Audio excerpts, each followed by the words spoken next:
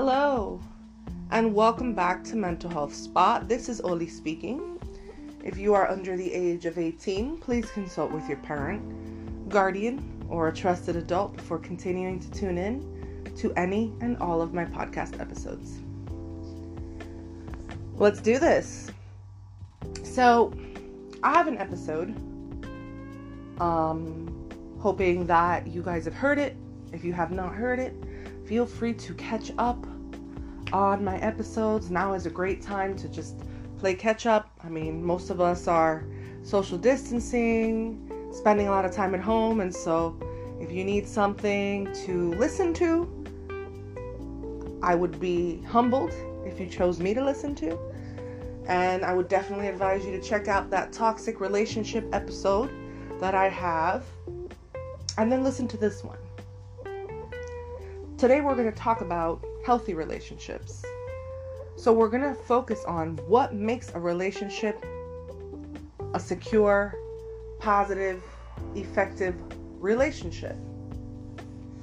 It could be a friendship, a romantic relationship, a relationship between colleagues, with your family. Relationships in general is what we're talking about here. What makes a healthy relationship?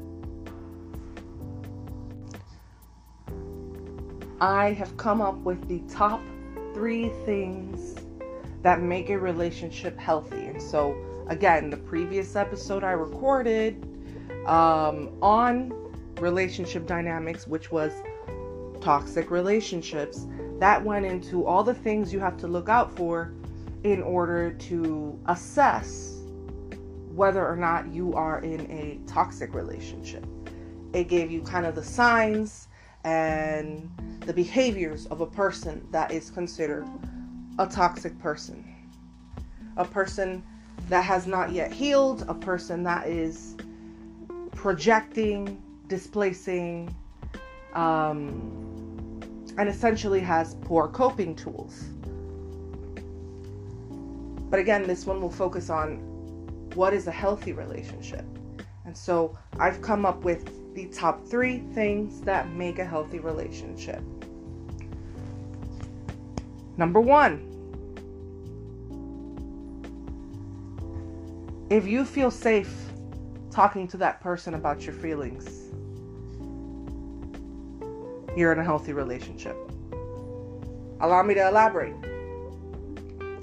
If you're able to express yourself freely and openly, express what you like, what you don't like, what you're happy about, what you're not happy about, express that maybe you didn't like something, or that you wish something in the relationship would change or be different or improve, you're going to feel safe doing that in a healthy relationship. You're going to feel safe because that person is going to have an appropriate, comforting, validating response to your feelings. What does that look like? It's simple.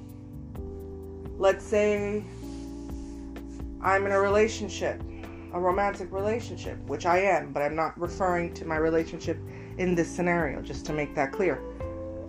And let's say I express to my significant other, hey, I didn't like when you made that comment earlier.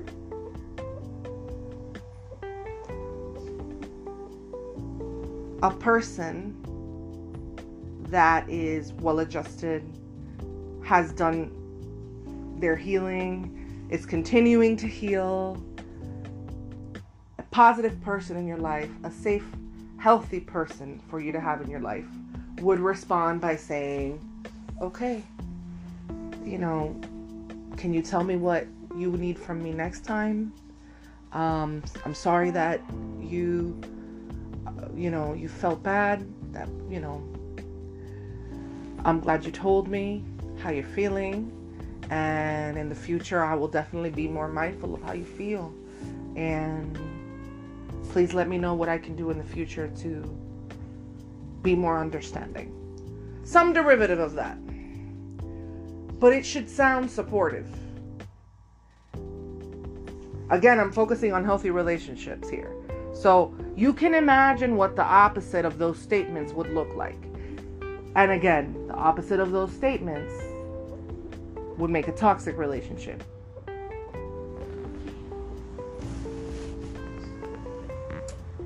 Number 2, being reparative. Acknowledging and taking accountability for your behaviors and being able to apologize when you need to and take ownership. And I'm not talking about a half-assed apology like, oh yeah, I'm sorry that you felt bad. No, like a true, sincere, I'm really sorry that, that comment hurt you, and I take full responsibility for my role in this and would love to know how I can do better in the future. It has to be something with genuine sentiment. Being reparative. Have you ever seen like a parent that will maybe have an argument with their child, and maybe the parent loses their temper and maybe says some things they don't mean in that heat of the moment? A parent that later approaches a child, sits with them and says, hey, listen, I was upset earlier and I said some things that I shouldn't have said. I apologize. That's called being reparative. That's called good parenting. That's called acknowledging when you did something wrong and being able to take ownership over it. And a parent that can apologize to their child, that's everything. You are teaching them that if someone does something wrong, they should absolutely apologize. And your child will know to expect that.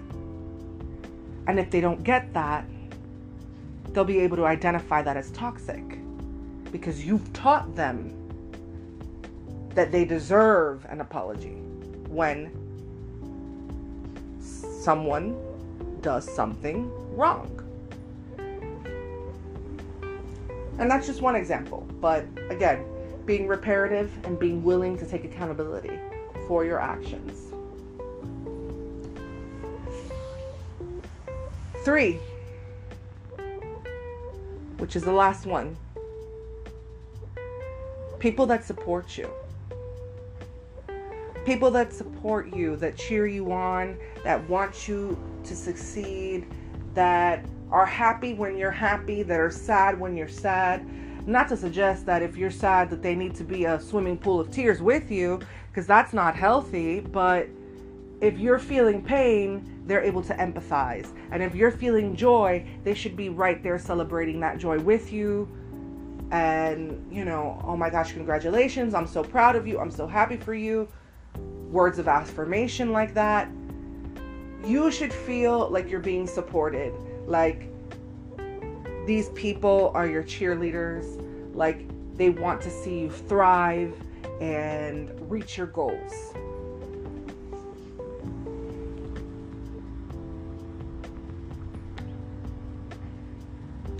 And I'm fortunate because I have a lot of people in my life that way. I still remember when I passed my licensure exam, how happy everyone was for me. Because people know how hard I've worked. Here's something I found on the web. According to blogspot.com. Happy birthday, Sam. Okay. I'm not sure why my Echo Dot felt the need to interrupt my podcast. It's not like I said her name, and I won't say it because then she'll think I'm talking to her. But, yeah. My Echo Dot just decided to join the episode. So my apologies, y'all. That was something else. Anyway. In any case, people know how hard I've worked for this career, how passionate I am about it. And so people really celebrated that moment with me. And again, the people that love you, that you have healthy relationships with, are gonna want you to do well, even if they're not doing well. So now that's that other bracket that goes into number 3. Even if they're unhappy for whatever reason, they're struggling in their lives, they're going through something, but you're doing well, they're gonna be happy that you're doing well.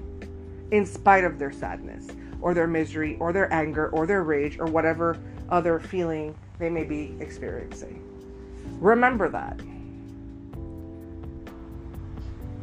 If they're not happy for you, is that a healthy relationship? So let me summarize. 1, you should be able to feel comfortable and safe talking to them. You shouldn't feel like you're about to get attacked.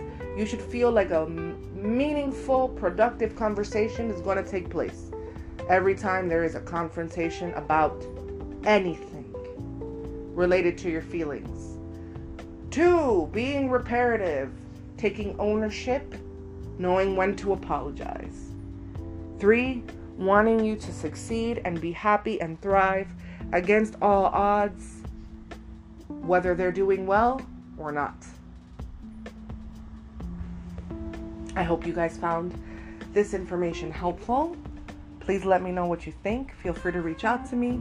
Let me know if you agree. If you would add any more criteria to this, I would be more than happy to hear it. You let me know. I hope that everyone out there is staying safe and staying home as much as possible.